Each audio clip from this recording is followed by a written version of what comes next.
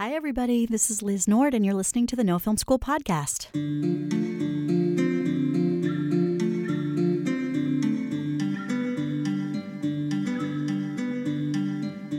We all know that getting your first film made is hard.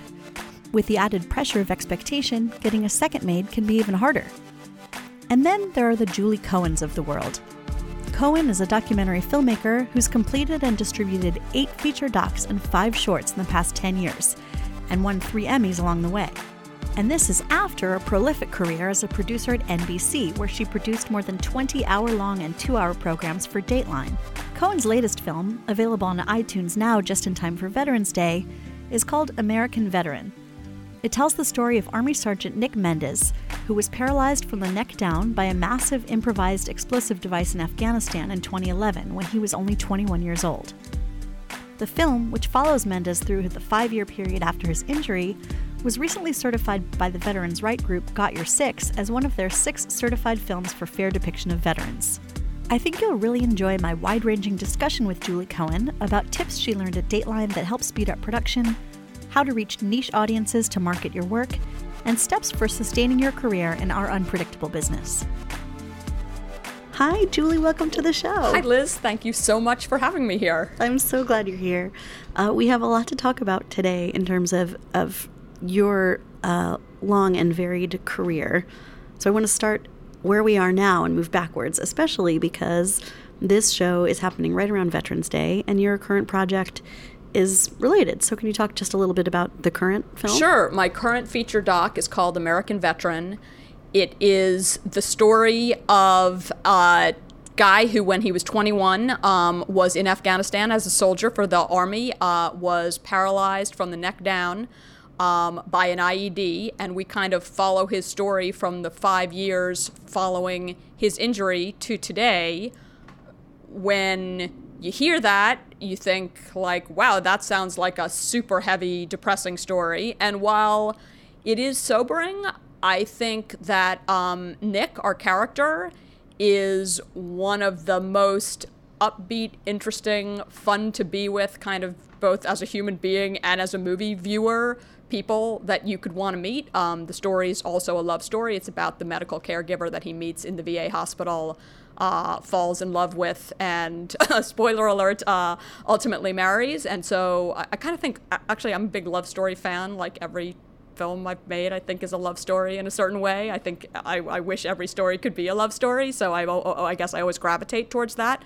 So, heavy subject matter, but not, I think the trick of taking a topic like that is trying to make a film that's not unbearable for the viewer. There have been some great films on this subject, on the subject of the veterans of the wars in Iraq and Afghanistan, some about disabled vets, some about vets with PTSD, many of which are great to watch, some of which are sort of, I'd put in the brilliant but unbearable category, and I was trying to make something really watchable and even fun to watch. I also think all movies should be comedies to a certain extent, so there's some should be might be a big word, but like it's great. It's great to find the comedy in anything you can find it in. I'll say that. So I hope I've done a little bit of both of those with this film.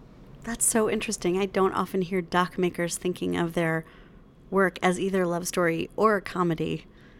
And you've done some pretty serious subject and some lighter subjects. Yeah, I've done a bunch of serious subjects. I've made films about classical opera singers from black townships in South Africa. I made a film called The Sturgeon Queens about the sort of 4 generations of the immigrant Jewish family that runs the smoked fish store Russ and Daughters on the Lower East Side. I've made films about racism. I worked for Dateline NBC for a long time and did crime stories. But, there's just things that you gravitate to in a story, whether it's a book or a fiction narrative film or a doc. And I would say I gravitate towards love and comedy. And even if that's like not what you'd associate with my subject matter, I try to make that part of the film as often as I can. So in American Veteran, how do you pull out those more like relatable threads in such a tricky topic. Yes. Well, this was a verite film where we spent a lot of time, mostly I spent a lot of time, and to a certain extent my field producer, taking turns just going and doing 2 or 3 day visits with our characters, which we did, I think, like 12 or 13 times over the time that we were filming. So, comedy comes up in day-to-day life. My sort of like pro tip is when I'm screening stuff that we've shot, when I'm logging it, and I actually often transcribe stuff myself, but even if it's either me or my field producer transcribed pretty much everything, when I'm going through the transcripts and watch and screening the film, I do a little thing to denote like, oh, this was a great moment, but I also actually have taken to writing LOL in the script. And then as we structure the film together, I actually go back, do a computer search through my transcripts, looking for every LOL, trying to think, can I get this moment in the film? Wow, that's a great tip. And you're right. I mean, life is funny. That's part of, I guess, why being a documentary filmmaker is interesting. Definitely. And, part of it, I guess, is the experience that I've had going from someone who was mostly making docs for television to making docs that I'm traveling around with for live screenings, whether it's in festivals or, in the case of my Sturgeon Queens films at JCCs, or the current film where we've been bringing to a lot of veterans groups. Like, when you're sitting at a live screening, it's really good to have funny moments in your film. Like, you really feel the audience is in it. Like, it just really makes you realize how important those moments are and how much it's sort of drawing someone into your story if they're laughing along with your characters. So that's when I started this LOL thing. I love that. Maybe we'll title the podcast How to Make Your Audience LOL with Julie Cohen. So with this particular film, what surprised you about the American veteran experience in spending so much time with your subject? I think I had partly had the same problem that a lot of civilians have vis-a-vis the military and vets, experiences that I really didn't know that much about because I've done a number of stories on that subject, both as a news person and a doc person, but in like my personal life, I don't have a lot of combat veteran friends, although I've made some in the course of making this movie. But I guess I sort of had the tendency that I think a lot of people have to sort of go in a stereotypical direction of thinking of someone as either being superhero, like, oh my God, so patriotic and brave, and is like jumping on grenades and is like the best, most superhuman person you ever met. That's like one end of the spectrum. Or the stereotype that veterans themselves dislike the most, which is, broken, incapacitated, unable to carry on with life. And, here is Nick, the star of this film, and he'd like me saying that because he said he wanted me to make him a movie star, so I'm sort of doing the best I can with that, who is like neither of those things. He's not a hero. He doesn't see himself as a great patriot. He joined the Army because it seemed like the best career move for him at the time, and in a lot of ways he was right about that. Nor is he broken and finished. Like, yes, he doesn't have much use of his arms or legs, but he's managed to build a pretty incredible life. He has a great time. He's super active. He learned how to do a lot of things that he didn't know how to do. Things you might not think you could do with your mouth, like playing video games and fishing, both of which he does in the film. Like, just started learning this is my situation. Where do I go from here? Which, of course, you're always sort of looking for metaphors when you're making a documentary. That's like the metaphor for all of us. We have situations, you have disadvantages, you have obstacles that are in your way. Like, you could get completely stuck in them, or you can think like, how do I move forward? How can things be as good as possible given what the obstacles and limitations are? I said to him a few times during making it would come up like, wow, Nick, you've got such a great attitude. And his answer to that was like, I've always had a great attitude. You know, people used to say that to me when I was a kid also. He didn't have the easiest life. His family had a pretty tough time. They didn't have very much money. And he got kicked out of school for smoking pot, for high school. You know, like things were kind of going badly, and, you know, sometimes of his own making, sometimes because of his circumstances. But like he kind of figured out ways to make the best of things. That's just kind of his way. Not that he was never bothered or depressed by being paralyzed. He was, but he kind of figured out how to get through that and how to make his life as good as it can be. And right now, it's like pretty good. Yeah, I think people will be, you know, surprised when they see the film, because of all of the elements that you talked about. It's I feel like a lot of documentary filmmakers are trying to subvert certain stereotypes, you know, in their work, or make a universal story out of something specific, and it applies here. I think whenever you really get to know someone, stereotypes just fall away, whether that's what we might assume about each other because of race or gender or religion or age. Like, you have these things in your mind about what it is to have someone else's life, but then once you're in a mode of really spending time with someone the way you are when you're making a verite doc, or even, you know, spending an hour and 15 minutes in a movie where it's been kind of curated down, like, you're like, oh, you know what, that person is an individual, and like their life isn't exactly what I expected it to be. And, you know, that's why it's really fun to do the work we do, and why it's fun, I think, also why it's fun and illuminating to watch docs. I mean, I like watching documentaries probably more than I like making them. It's a lot easier. That is for sure. And you know, but it is kind of I love a true story. Yeah. So taking a step back into your broader career, you mentioned you're sort of coming up in television.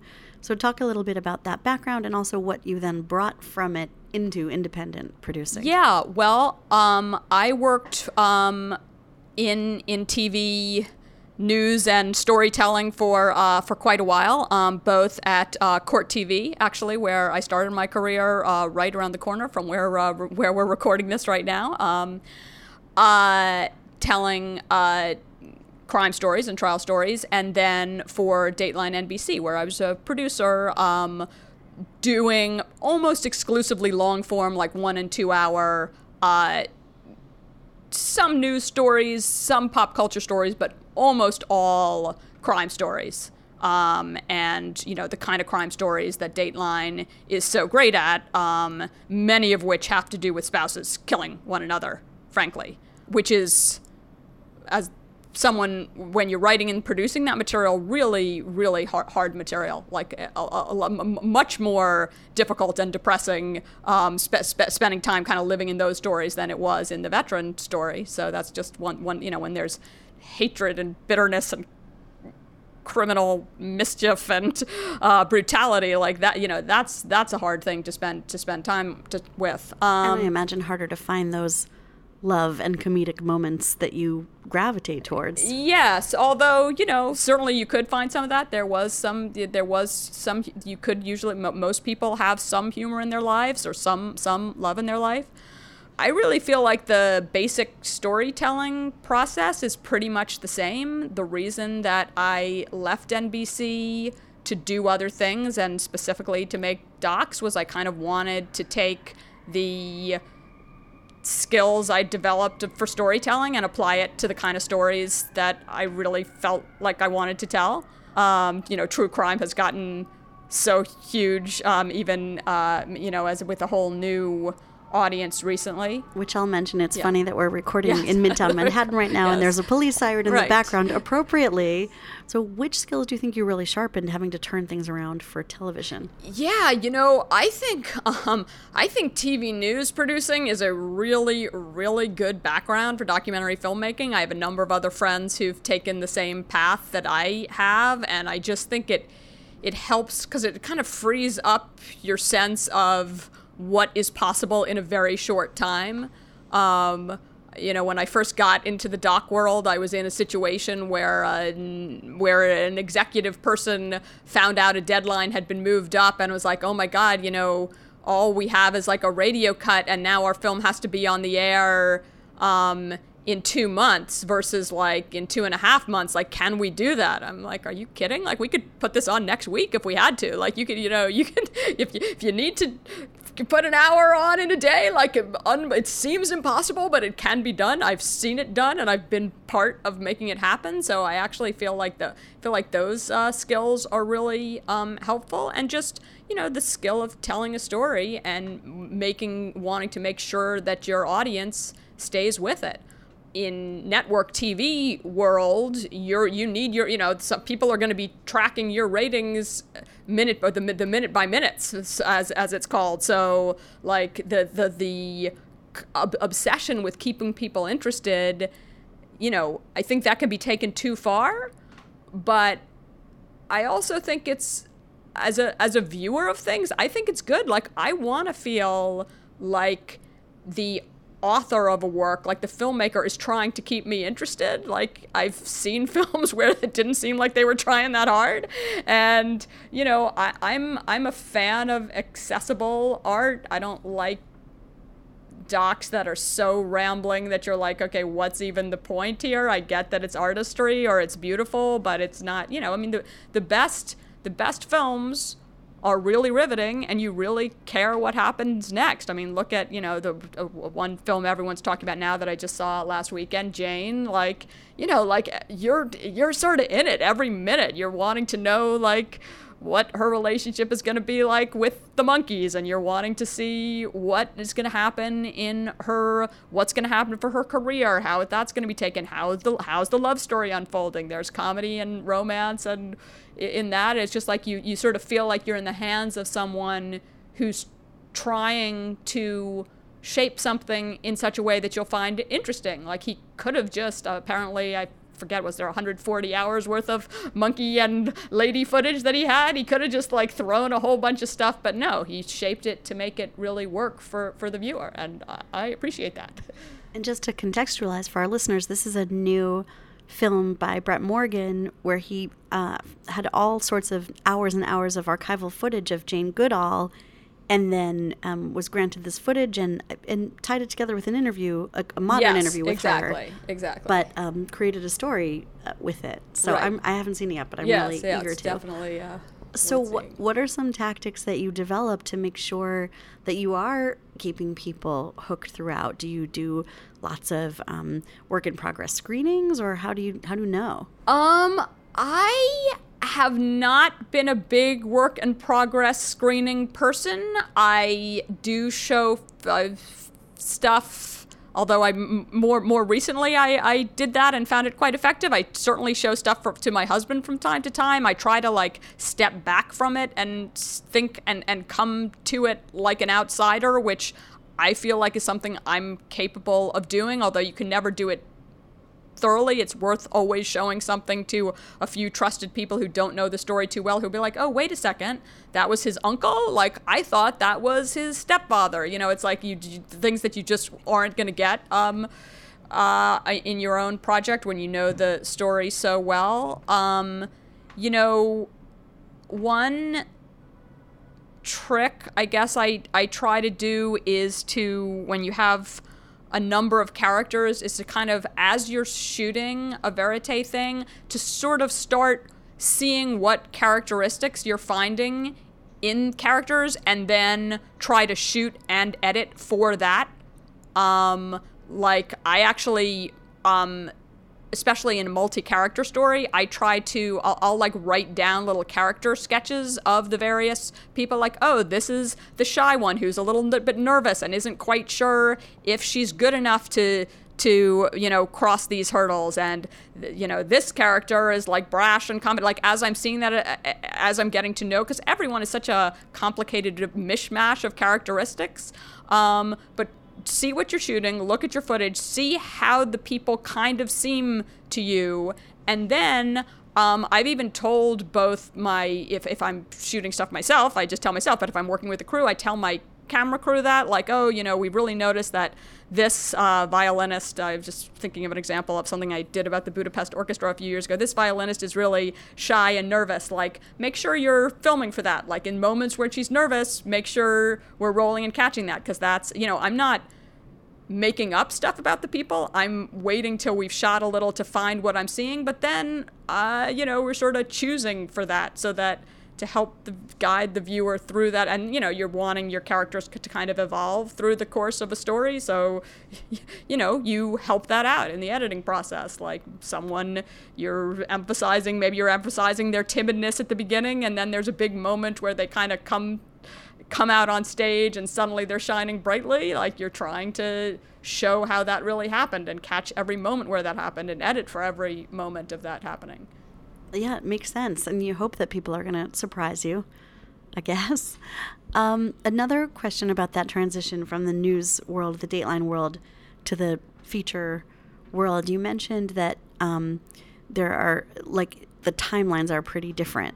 And that's sort of amazing because, now suddenly you have all the time in the world, but of course you can't take it because you also have to make a living. Right. But what are some of the kind of time-saving shortcuts that you learned when you were out in the field for Dateline? Well, I think the big piece of advice that carried over so well from when I was doing things on a really strict timeline to when I have a little more freedom, but it'd be better to stay on the strict timeline anyway, is to not hide from your own footage, to not be afraid of, there's it's so intimidating. There's so many stages to the process that, like, if you've really thought through how terrifying they are, you wouldn't get out of bed in the morning.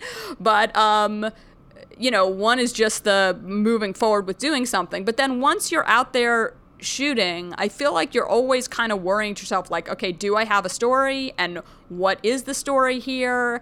And, like, I really, especially if it's a verite thing, try to go out of my way to be watching the footage and kind of living with it as soon as possible, just so I can start organizing and thinking to myself, because I think the thing that keeps one from doing that is the fear of, like, oh my God, what if there's not a story there?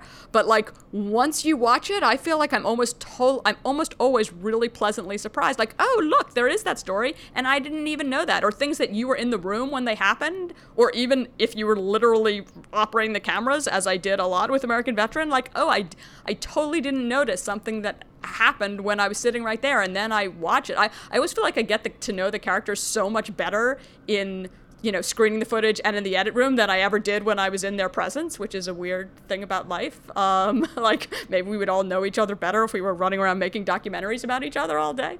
But, I feel like having that experience of sort of trying to shape little pieces of the story from early on is what I learned to do at NBC and what I'm still doing now. Like, there wasn't really the luxury of, like, oh, we're gonna go out and be filming for this long, long period of time before we start worrying about editing. Like, we were starting to script, like, pretty early on after shooting, and I think that helps move things more quickly. And then it gets you to a place where, as you do later interviews and as you do later shooting, you kind of know a little bit more what you need, and you don't have to go crazy shooting everything. Like, you make a list of things that really have to get covered, or transitions if you're not working with if there's no narration, which most of my recent films haven't been narrated films, but that there's certain things you're going to need, like transitions have to happen, so you try to make sure you know what you need so that then you can make sure that it happens. Okay, so talking about your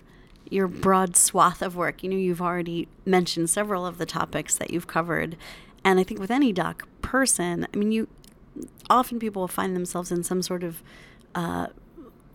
topic area, so maybe they don't have to start from scratch each time, but most of the time we're all starting from scratch each time, and you really are jumping from these topics that have very little relationship to each other. So do you approach every film sort of the same way, or completely new? Like, how do you get into a new project? Yeah, often I read a book. Like, I feel like that's kind of a, like, the good thing about making a documentary versus maybe my husband has written a bunch of nonfiction books, and I feel like to write a nonfiction book about something, you really have to know so much. To make a doc, you don't need to know as much. You need to know something, but you can plunge in without knowing too much. But I actually do feel like there's some, it helps to ground you to like know a little bit at least. The first, after I left NBC, the first doc I made was for WNET, the New York PBS station, had me do the 2-hour companion piece to Ken Burns's The War series about World War II. I did basically a New York version of that story called New York Goes to War. And I was like, you know what? I'm sure I read some stuff about World War II in elementary school. In high school, too, maybe. I never took a college course that covered it. I was like, I really don't know that much about World War II. I'm going to make a 2-hour documentary about this, like, but that has a script that I'm writing. So I just, went to Amazon and ordered actually a very good book by a professor that was called The Story of World War II, like a 700-page book that was sort of a combination of narrative, but with lots of sort of first-person accounts. And it really went through the whole chronology of the war and gave me the basics on, like, okay, this is what was going on in Europe, and this is what was happening in the Pacific, and this is what the Battle of the Bulge was. Like, I forever hate everyone that uses every local news person that uses the Battle of the Bulge as like a stupid headline for a dieting story. Like, once you read what the Battle of the Bulge really is, like shut up with that. Yeah, totally not cute. But and I actually felt like, maybe that sounds kind of like surfacey to be like, oh, well, she read one book about it, but at least it was something. You got to start somewhere. And I felt like that was enough. And then since then, that's sort of been my like habit when I'm doing a new subject matter. Like, I read one book and then I start, I pick out a good book.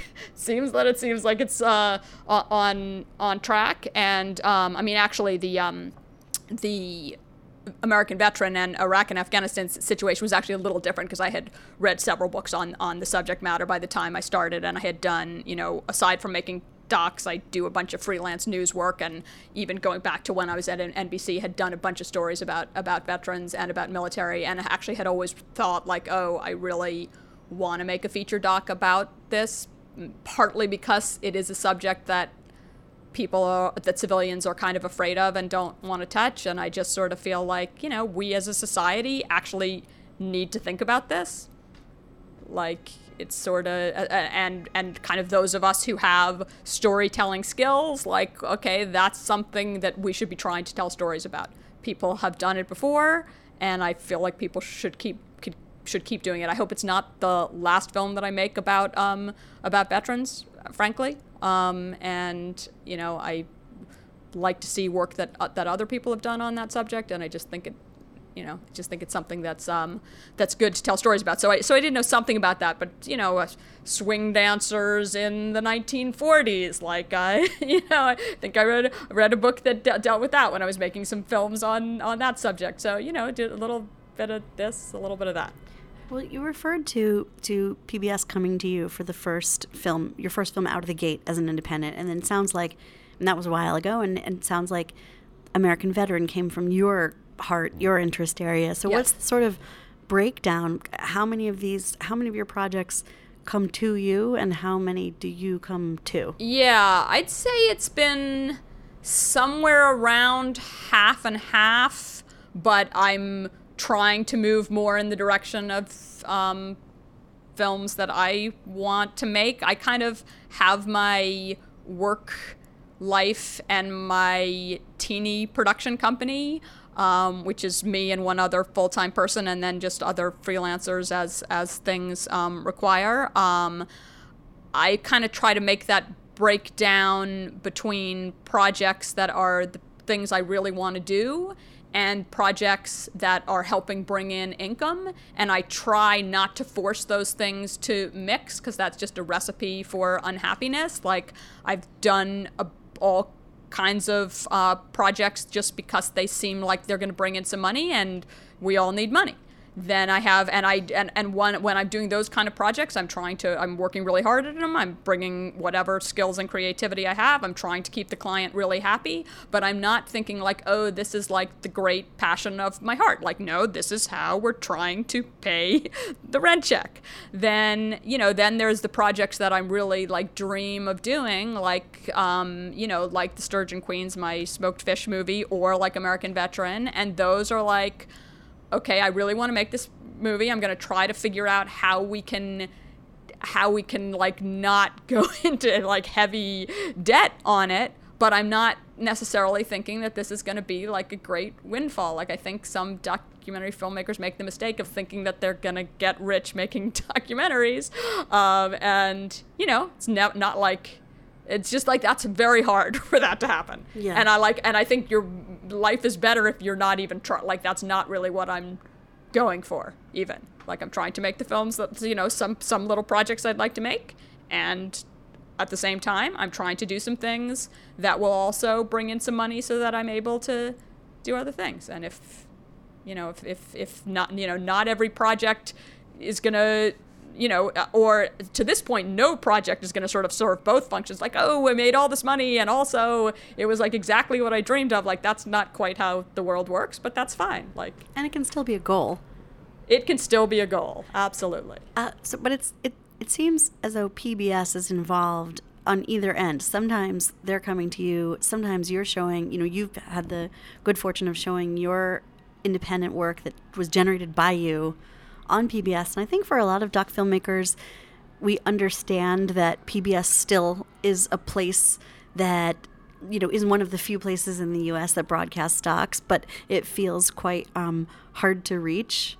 And yet you have this long relationship with them. So can you talk a little bit about, I guess, what you'd call the PBS system and what working within that is like? Yeah, I can't even pretend to thoroughly understand the PBS system. I mean, like a lot of things in business world, it has to do with personal relationships. I know Neil Shapiro, the president of the New York PBS station, from when he was the executive producer of Dateline. So truthfully, in terms of getting things picked up for air on PBS, I mean, one thing that one needs to understand about that is that there's not necessarily a big pot of money with which they're acquiring films. Not to say that they have, some of the big series don't pay something, but even that is not that much for a film that exists. If a film's pretty good,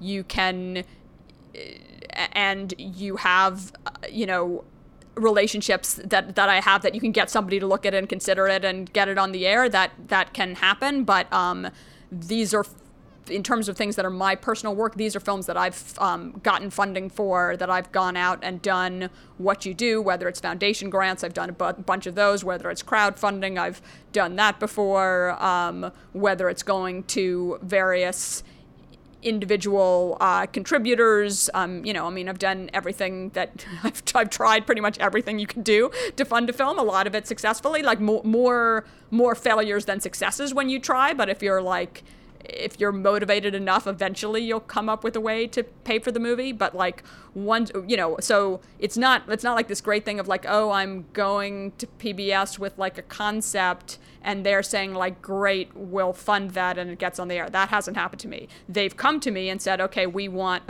like that New York Goes to War film, like, oh, we want a 2-hour film on the New York City experience as it relates to World War II. The reason that I got that assignment was my experience in news, because they're like, we need a 2-hour doc and we've got about 3.5 months to make it. Most documentary filmmakers would be like, oh my God, what are you talking about? Where I was like, oh, 3.5 months, like that's so much time. Great.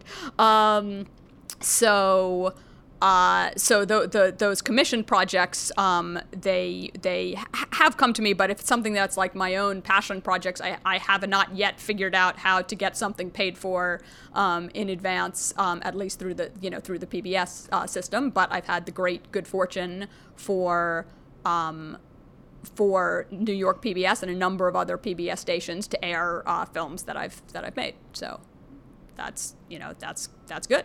We all want the magic bullet or whatever, but it just doesn't quite exist.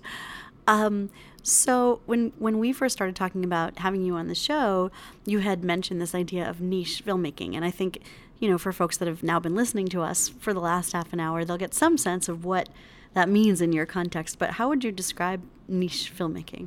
Yeah, I don't feel that that niche filmmaking, there's no such thing as niche filmmaking from the making of the film perspective. There's niche marketing, and there's like going out there for a niche audience, which I would say I've kind of gone out of my way to try to do that, because after all, you're trying to get your film out there in the world to people who would be interested in seeing it. And in the case of Sturgeon Queens, my film, which had actually sort of two niche audiences, the Jewish niche audience and the food niche audience. And both of those niches in the documentary world are pretty serious. I had no idea when I made that film how many Jewish film festivals there are, but there are, more than 100. I mean, because you've made a niche Jewish film yourself. So that was great. It also had just from the really practical perspective, the Jewish Film Festival circuit, which is big, it's quite well organized, and unlike a lot of festivals which are like free-floating organizations that are barely, that are so on a shoestring, most of the Jewish film festivals are affiliated with their local JCC. So there's actually a staff that works at the place, and most of them will pay not a huge fee, but will pay a fee of a few $100s to screen your film, and like that helps. I mean, I made a decision that this is my audience, and also they're quite, the Jewish film festivals are really well attended, and, you get really a great crowd of film enthusiasts going to them. So passionate audiences. Yeah, really passionate audiences. So I basically started submitting that film to a few Jewish film festivals. Once a couple of them took it, it got fairly easily, the word kind of spread, and it got picked up other places, and then I got a distributor through that, and I felt like that whole experience went really well and kind of got my film out there to the audiences that were gonna love it the most. So that felt like a good experience to me. And so I'd say I did something a little bit similar even with American Veteran, because there is a world of military film enthusiasts. There is a GI Film Festival. There's actually more than one where my film screened and actually won a good award there, their Founder's Choice Award, and that got the interest of a number of different, like the New York City Veteran Services got in touch with me and started doing screenings. I now have hooked up with the Elizabeth Dole Foundation, Hidden Heroes, Military Caregivers. They're doing screenings in a bunch of places. In that case, I really kind of think of that as like a worthwhile thing to do. I haven't asked them for any screening fees or anything, but I feel like it gets the word out in the community. And then we have the film got picked up by Freestyle Digital Media that's distributing it starting now. When this airs, which is an LA-based distribution company that just happens to have an interest because a couple of their main acquisitions person just happens to think military stuff is an important issue. So she's gone out of her way to acquire some military-themed films, and she found me. My advice and my rule of thumb about distribution, this is also kind of true about media and about festivals too, is to I'm much more interested in doing business with people that are interested in me than trying to push myself on people who don't want me. There are distributors out there. I have, in the past, I've tried to get people interested, such and such a distributor, this would be great for you, and I just find it hard to break through. Whereas the people that come to me are the ones who are really who seem like they're the most interested. And that's, I mean, you have to be in a pretty good position actually for people to come to you, first of all. So that's great. But, I was very psyched that this film, I had a few different distribution offers and ended up deciding I wanted to work with Freestyle because they seemed like they were super enthusiastic about military and veteran themed films for the same reason that I wanted to make the film. They want to distribute it. So. And to your overall point, I'll often say this kind of thing to younger filmmakers who are frustrated that they're not getting recognized by Sundance. And it's like, well, most people aren't.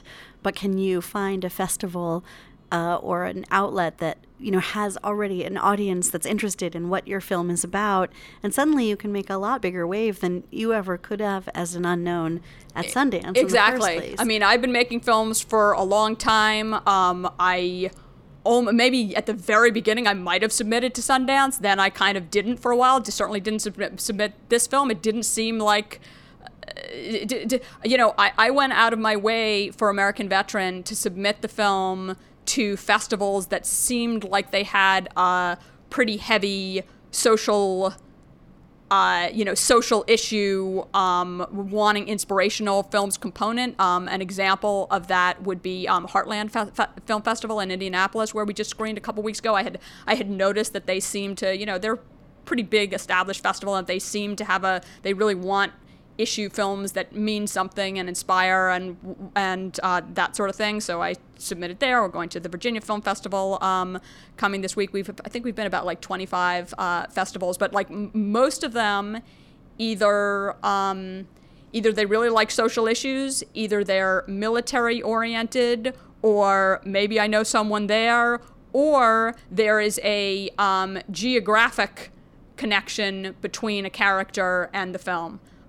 We had a main character from Kansas City, so I submitted to and got into the Kansas City Film Festival. We had a veterans group that builds homes for disabled vets that's based right near Providence, Rhode Island, so I submitted and got into the Rhode Island Film Festival. And when I submit, I write them this long letter saying like, oh, and this is the group, Homes for Our Troops, they're right near you, they'd all come, whatever, and they did. And I mean, that whole, it's not easy getting into festivals, but I'd say I was batting about 500, if that's I think I got into about half of the festivals that I submitted to for this. So that seems like a pretty good average. But I targeted it pretty closely to, there had to be some real connection between my film and what the festival is all about. If you have a film that's like a lot more commercial, or that has access to a celebrity that everybody cares about, then you're in a different position. But just like, I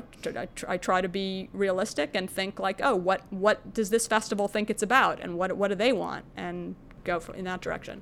Well, it sounds like the niche audience approach could benefit your film in a lot of ways. So what are some other ways, if someone's working on a film and they feel like they have a niche audience for it, or a niche audience to just start the wave for the film, what are some other ways besides festivals that you might suggest, reaching out to that niche or connecting with that niche? Yes, I mean, the beauty of the current social media world, start connecting with your potential audience online. I totally did that for American Veteran. We're going to see how that all connects when, as the film right now goes into digital distribution. My field producer editor, Nadine Nator, made us a minute and 10-second social media Facebook video, the kind you see that's like streamed on Facebook, that just basically tells the story in a minute and change. There's music to it, but it's not about the sound and sound bites. It's just like there's text on screen that tells you what's going on. It's beautiful, moving images. It seemed to me to be the kind of inspiring story that I'd seen a fair number of viral social media videos on military themes, also disability themes. So I tried it and put it out there. We've gotten more than 10 million views of our social media video between the various places. I also tried to get it out there to Facebook pages that specialize in feel-good in Feel Good Videos. One of them was called Love What Matters, and they picked it up, and all that I required, they actually recut it a little bit. I'm like, that's great, but just put something somewhere that connects it back. They put something in the comment section, not in the main body, because that messes up Facebook algorithms. There's a whole lot of interesting stuff, but what does that do for the film? I'm not entirely sure, but it didn't seem like a bad idea. And, all of a sudden we have, we put the film before the film even really comes out where most people can see it. I've got a Facebook page where we've got 4,600, likes and fans. And, so I think there is a niche audience for most films. There's if you're making a film, who it's going to appeal to. And I think trying to connect with those people early and let them be aware of your film is a good idea. The downside is you start getting barraged by emails like, how can I see this in Knoxville, Tennessee? And the answer is kind of like, you can't. But like, you can in a year. Now, exactly. So now, I have kept track of all those people. And now as we get ready for our digital distribution to start, I'm going to see what happens when I email them all the link. Will they all go on and buy it? I don't know. I hope so. Yeah, but it's, you're in a better position than the film going up online and not having anybody to reach out to. Exactly. You've built this and audience. Truthfully, it seemed to mean something to my distributor and to they have salespeople who are trying to get it onto different platforms and are trying to get it good placement on those platforms. And my understanding from them is I'm going to be on video on demand on Time Warner, Cox, like all Cablevision, like all the major cable places have taken it. That now it's not free on those platforms, as well as Amazon, iTunes, that kind of thing. And Xbox, even, like, who knew that Xbox you can buy movies on? But there's a whole video gaming subplot of my film. So apparently people are going to be able to watch the film off of Xbox if they pay $3.99 or whatever it is to rent it. But it's a complicated world out there. There are people on the business side who thoroughly understand it.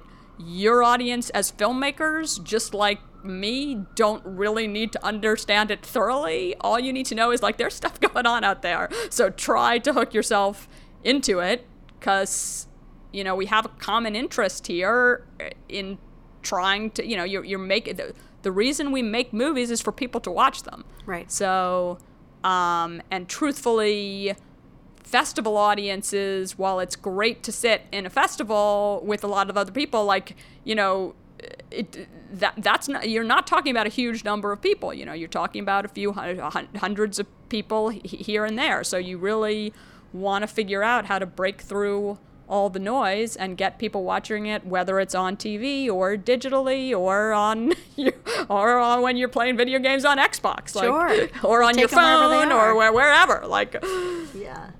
So, final piece of advice, just in terms of, again, this career longevity piece, that you've actually completed and distributed more docs than most doc people I know, who will take several years for each project. And, you still seem to have the energy to keep doing it and keep putting out films. So what overall words do you have to share about keeping that enthusiasm up and making sure that you always have projects sort of rolling? Right. I guess I know a number of people who've made docs, even frankly, docs that have been more successful than mine have, but that have given up pretty quickly because, like, it's exhausting. Like, it feels like such an ordeal to, like, start each project and to get it going and get someone to pay for it. And, like, all through it, there's the voices of doubt in your head that are like, you're going through all this work and you're like, but I don't even know if it's going to be good. Because, of course, when you make a documentary, you can't really know going into it that it's going to be good. You have to sort of head fake yourself into some kind of space of positivity, the same voice that you would use when you're pitching to a funder or to a distributor or a platform of, like, oh, it's going to be great, it's going to be genius. But really, like, you have to use that to turn that voice back around to yourself. And when you leave that meeting, tell yourself, like, I don't know for sure, but, like, I think we can do this here. Like, this could be good. So, like, there's, like, I actually feel like all of the, I'm an adjunct at Columbia J School also, and whenever I'm dealing with in the doc program, I sometimes advise some of the teams that are putting together putting together docs, and I feel like that job is a lot of it is sort of like psychological, like it's all kind of therapy. And I guess the advice I would give someone that's working on making a film or has sort of made two and is then just like trying to get themselves going to make the third is all kind of psychological. It's like, try to give yourself a little bit of encouragement, try to give yourself a break, try to figure out, like, there's a lot of joy in the doing of it, even if it doesn't work out perfectly. Like, I think there's a real joy in the kind of getting to know the characters and the access you can get to other people's lives and just the perspective you get on the world just from doing the work that we do, never mind whether the film ever gets out. So,